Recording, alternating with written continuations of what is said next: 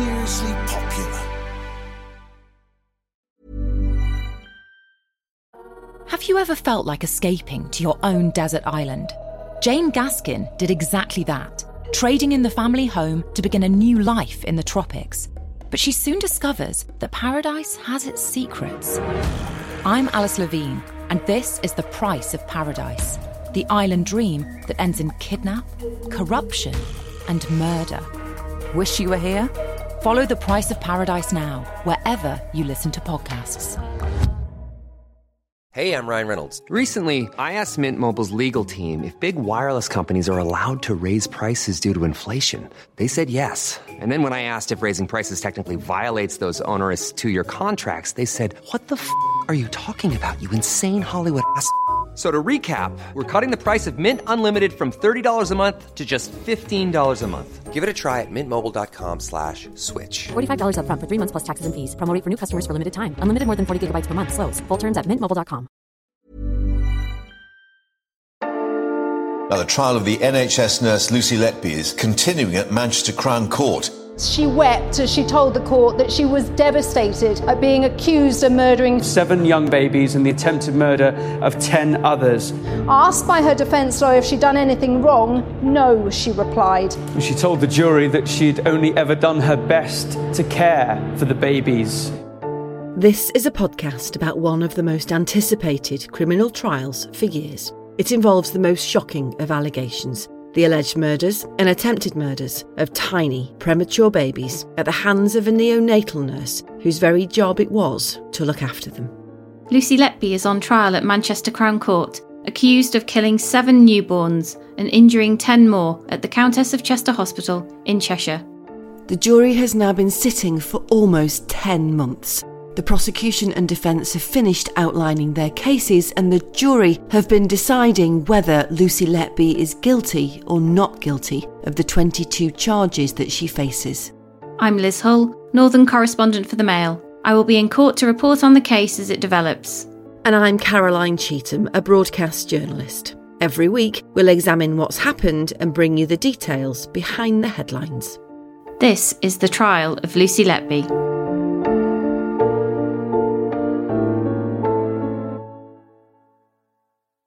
So, Liz, the jury have now been deliberating for 14 days.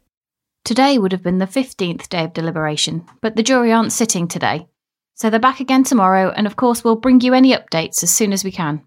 And as we've been saying over the past few weeks, there's nothing we can do but to carry on waiting. Welcome to episode 49, more of our best guests.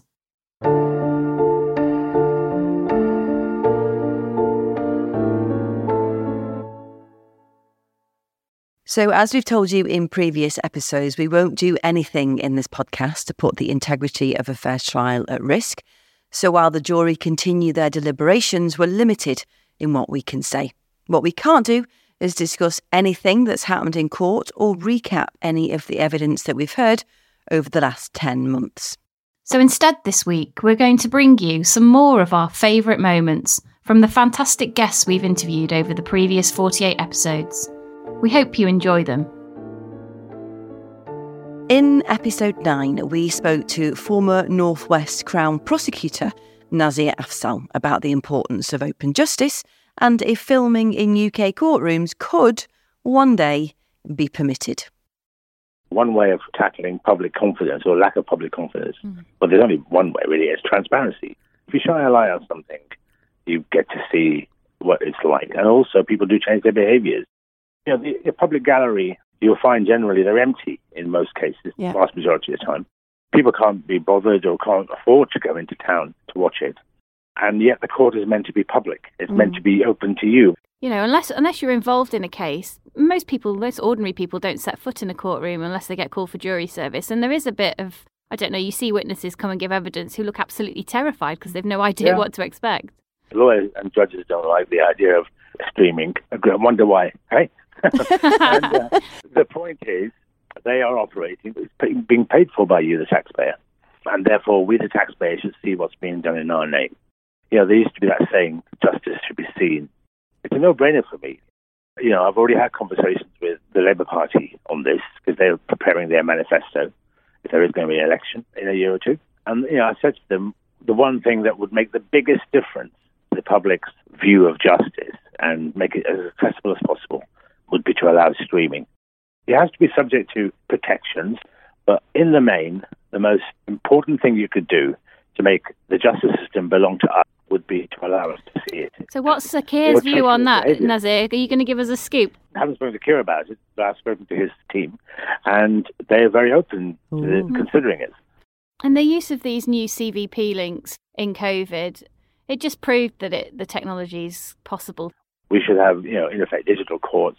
We should allow people to see what's going on. You should be allowed to give evidence from your bedroom or from your workplace. It normalises it, doesn't it, as well, then, I suppose? 100%. There are all sorts of answers to all of the questions that people pose. Part of the reason for the podcast, obviously we're pushing a few legal boundaries, I suppose, by covering an ongoing trial on a podcast, but we felt it was important because of exactly what you just said around giving witnesses a voice, giving victims a voice, giving the process a voice, because you've got that thing with a long trial where we, media, go into the beginning, opening statement, rock up a couple of times in the middle, and then come for the defence, and then at the end. And actually the detail of the process is lost. The Americans have got this. The default is that all cases will be visible. We know the podcast has developed a really big following globally, but it's particularly popular in Australia. So when Melbourne-based court reporter Karen Sweeney let us know she was listening, we got her on in episode 33. I'm Karen Sweeney. I am a journalist court reporter for Australian Associated Press, which is Australia's version of the Press Association. Have you come across any sort of similar thing in Australia in terms of covering a court case in this way? I think the only time I've come across it, do you remember the Teacher's Pet podcast? There's a follow-up podcast that covers the trial from week to week.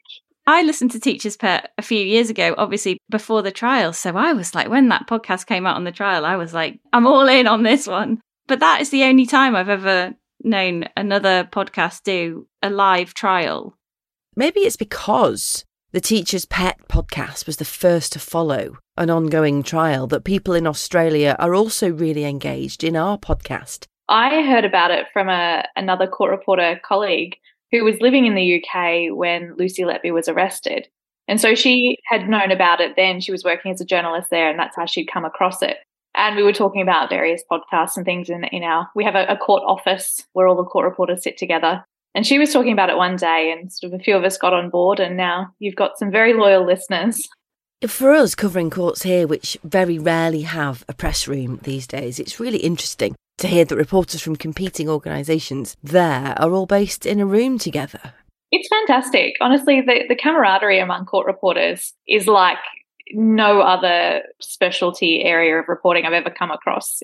Crime reporters a little bit, you're all sitting in the same gutters at the same crime scene.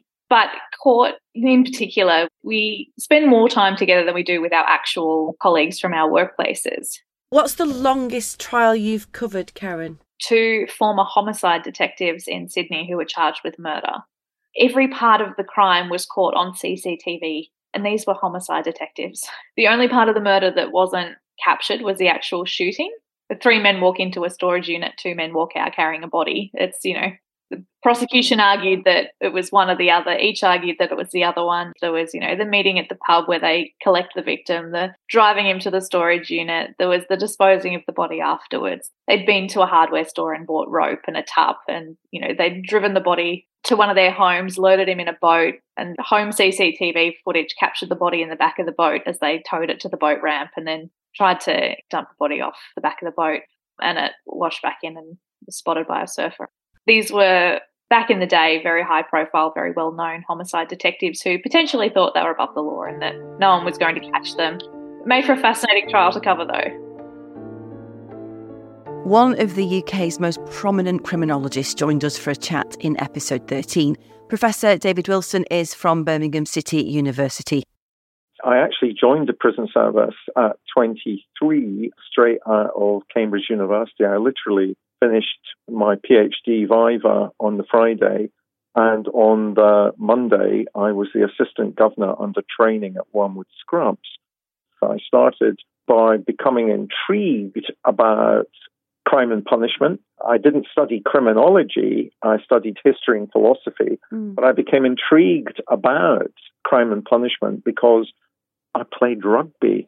And in one particular game, I was a winger. I got fouled pretty badly by an opponent. And when we both got up from the ground, I punched him in the nose and broke his nose. And everybody at the time, and later in the bar, so did he, congratulated me for what I had done because he had fouled me. It just so happened that same week in the town of Cambridge, a young man who was the same age as me, who committed an offence with no greater use of violence than the violence I had used on the rugby pitch, was sent to Borstal for 2 years for punching somebody when the pubs were being emptied at closing time in the town of Cambridge. And he got sent to Borstal for 2 years. I wanted to know why my violence was different to his violence.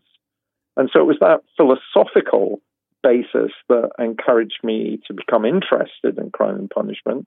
And then I did the civil service exams, then went through a recruitment process and literally became the assistant governor. My first ever job was assistant governor under training at Wormwood Scrubs.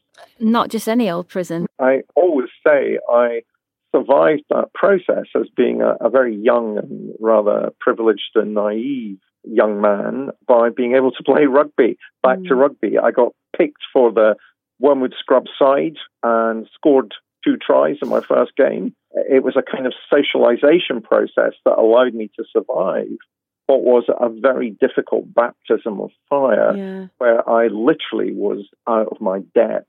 Did you learn anything from when you became an assistant governor and then a governor about justice and the experience you and that other boy had shared or not shared, because your experiences were so very different? What did it teach you? Oh, how important class is within the criminal justice system. You know, our prisons are filled today not with public school boys with qualifications. You know, the average reading age of the sentenced male prison population is 7. They are functionally illiterate. Most have been thrown out of school. That incident was merely a window into how class and privilege and prejudice operate. Have you ever felt like escaping to your own desert island? Jane Gaskin did exactly that, trading in the family home to begin a new life in the tropics. But she soon discovers that paradise has its secrets. I'm Alice Levine, and this is The Price of Paradise, the island dream that ends in kidnap, corruption, and murder. Wish you were here? Follow The Price of Paradise now, wherever you listen to podcasts. Ready to pop the question? The jewelers at BlueNile.com have got sparkle down to a science with beautiful lab-grown diamonds worthy of your most brilliant moments. Their lab-grown diamonds are independently graded and guaranteed identical to natural diamonds, and they're ready to ship to your door. Go to BlueNile.com and use promo code LISTEN to get $50 off your purchase of $500 or more. That's code LISTEN at BlueNile.com for $50 off. BlueNile.com, code LISTEN. When Mark Hanna spoke to us back in December, he was the editor of McNay's Essential Law for Journalists, which is basically the Bible that Caroline and I abide by whenever we're reporting news stories. He's now passed on the editorship to Jill Phillips from The Guardian, but he told us in episode 10 how laws govern all reporting, including anyone writing on the internet. Law does affect what's published on the internet. You can be fined or jailed for what you publish on the internet. One of the changes in the law is how internet publication affects what can be reported, and the law's changed to some extent to cover internet publication. Judges are worried when a Crown Court trial begins whether the jury will do its own research onto the internet, and juries are very firmly warned against doing their own research. So yes, the book does cover the dangers of what you publish on the internet, although obviously there's a difference between what a journalist knows about the law and what the man or woman in the street knows about the law. they may break the law without realising they're doing it. That was the distinction I was making, really. Not that your book doesn't cover the internet, but doesn't probably cover the people who don't read the book or don't train as journalists or don't understand that law is really, really important for loads of reasons. Well, people have been fined for identifying, victims of rape on the internet, but of course that's illegal. Yeah. So maybe schools could do a little bit more if they're doing anything at all. And when they tell people about social media and the dangers of it, which of course are manifold, they could point out that some things are illegal. So obviously, Mark, the podcast is covering a live trial, which is challenging and terrifying in joint measure for us. It's really interesting that we're doing this summary of each week's evidence, but we're acutely aware that this is a multi-million pound trial, and we've got to be very careful with whatever we do to make sure that we're reporting it correctly. Just to explain to the listener for us, would you, what rules govern our reporting of a live trial, I suppose? Yeah, sure. The two main things in the forefront of the reporter's mind, apart from any particular reporting restriction about who can be identified, it's the law of defamation and the law of contempt. They both require reporting of cases to be fair and accurate. And obviously accuracy is self-explanatory. Fairness means that the reader is not misled by the report. So if a reporter makes a mistake, and it's a bad mistake, it could be that someone in the trial could sue them for defamation. For example, if they say someone was convicted when they're acquitted, then obviously that's a terrible mistake. But just misquoting witnesses, or indeed judges, could mean that the witness or judge could sue for defamation. Contempt is a different priority. That's to maintain the integrity of the justice process, to make sure that people get fair trials, for example, and that justice is done. What is the most dangerous, I think, is to write into a trial report extraneous material, something that was not said at the trial. And the trouble with a complex trial, as you know well yourself, is you have a lot of information in your head about this case, which may not be related to the jury because it's not appropriate. They don't need to know it for the trial. But if you, by mistake, put that material into the trial report before the verdicts, and there's any danger that the jury either read it or could be told about it by their families or friends, then that could jeopardize the trial. And there have been instances. The most famous incident was in 2001 when a trial involving Leeds footballers was abandoned. They were accused of violence to a man of Asian heritage outside a nightclub, and the judge had ruled that no evidence should be given that this was a racial attack. But the Sunday Mirror, at a time when the jury was still considering its verdict, published an interview with the victim's father in which he said it was a racist attack, and that meant the trial was abandoned. It cost the Sunday Mirror quite a lot of money, didn't it? It did, yes. They were fined, I think it was £75,000 contempt, but the editor resigned as a consequence, Colin Myler. So it cost him his job, and the cost of the abandoned trial, because there had to be a second trial, the cost of the first trial was over £1 million. Yeah. After that, the government passed a law, which is in the Courts Act 2003, saying that if there was serious misconduct, in effect causing a trial to be aborted, whoever had committed the serious misconduct could be required to pay the cost of the abandoned trial. We should say that the Leeds footballer Lee Bowyer was acquitted of the charges, and the other one, Jonathan Woodgate, was acquitted of the main charge, but convicted of a fray. Louise Tickle is a campaigning journalist who's been instrumental in making the family courts more transparent. She told us in episode 21 of the podcast that a new pilot scheme which allows journalists to report proceedings in the family courts for the first time was a crucial step forward.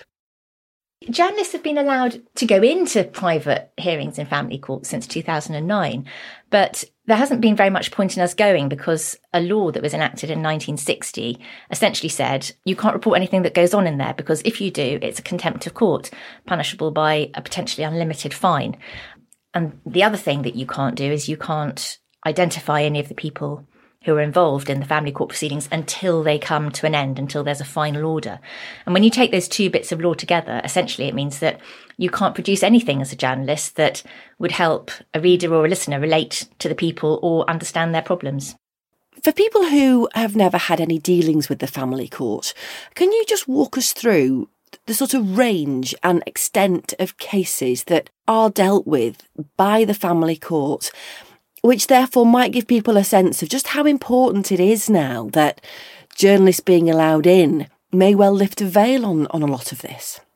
There are often cases that are heard in family courts where potentially somebody might have been found not guilty of an offence in the criminal courts because that standard of proof beyond reasonable doubt hasn't been able to be reached.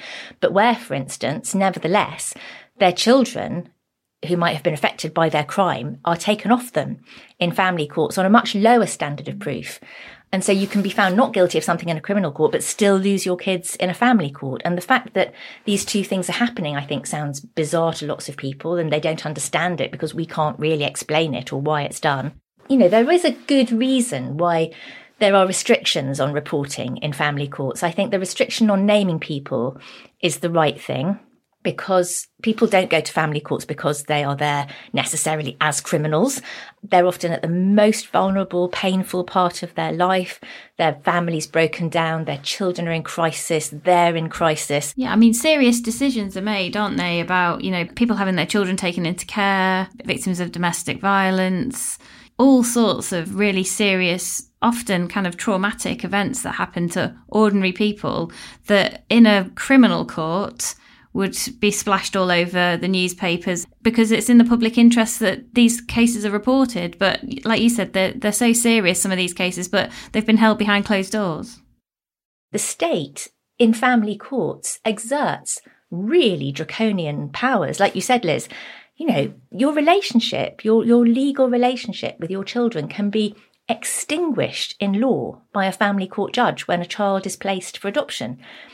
You can have, just as a private individual, if your relationship splits up and it's very, very acrimonious and you end up, you know, in highly litigious court hearings, you can have your child removed from you and placed with the other parent with no right to see them on occasion.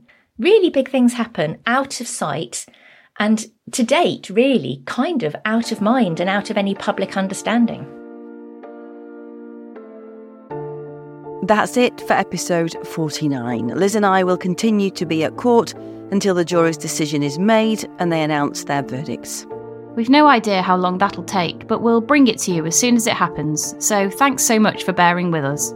You can give us a rating and you can share the podcast. You can also follow us on Twitter at Lucy Letby Trial, or follow me at Radio Caroline, or send us an email at thetrialoflucyletby@gmail.com.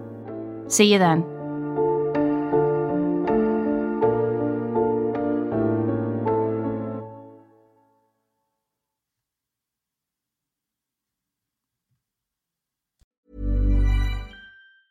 Hey, it's Danny Pellegrino from Everything Iconic. Ready to upgrade your style game without blowing your budget? Check out Quince. They've got all the good stuff, shirts and polos, activewear, and fine leather goods, all at 50 to 80% less than other high-end brands. And the best part? They're all about safe, ethical, and responsible manufacturing. Get that luxury vibe without the luxury price tag. Hit up quince.com/upgrade for free shipping and 365-day returns on your next order. That's quince.com/upgrade. Even when we're on a budget, we still deserve nice things. Quince is a place to scoop up stunning high-end goods for 50 to 80% less than similar brands. They have buttery soft cashmere sweaters starting at $50, luxurious Italian leather bags, and so much more. Plus, Quince only works with factories that use safe, ethical, and responsible manufacturing. Get the high-end goods you'll love without the high price tag with Quince. Go to quince.com/style for free shipping and 365-day returns. Our hit series Everything I Know About Me is back for a brand new season. And this time, our guest needs no introduction. Of course you find me, Darren! But here's one anyway. Hi, I'm Gemma Collins, and this is Everything I Know About Me. If you think you know all about Gemma Collins, think again, because this is the GC as you've never heard her before. It's been exhausting. Unashamed. And I was really heartbroken because I was pregnant and he was having an affair. Unfiltered. I have had an operation as well years ago. I have a designer vagina. Yeah, baby. I don't have camel toe. Unbelievable. And then they advised me, you need to have a termination. And, yeah, I remember that being really stressful. Everything I Know About Me with Gemma Collins is out this Thursday wherever you get your podcasts.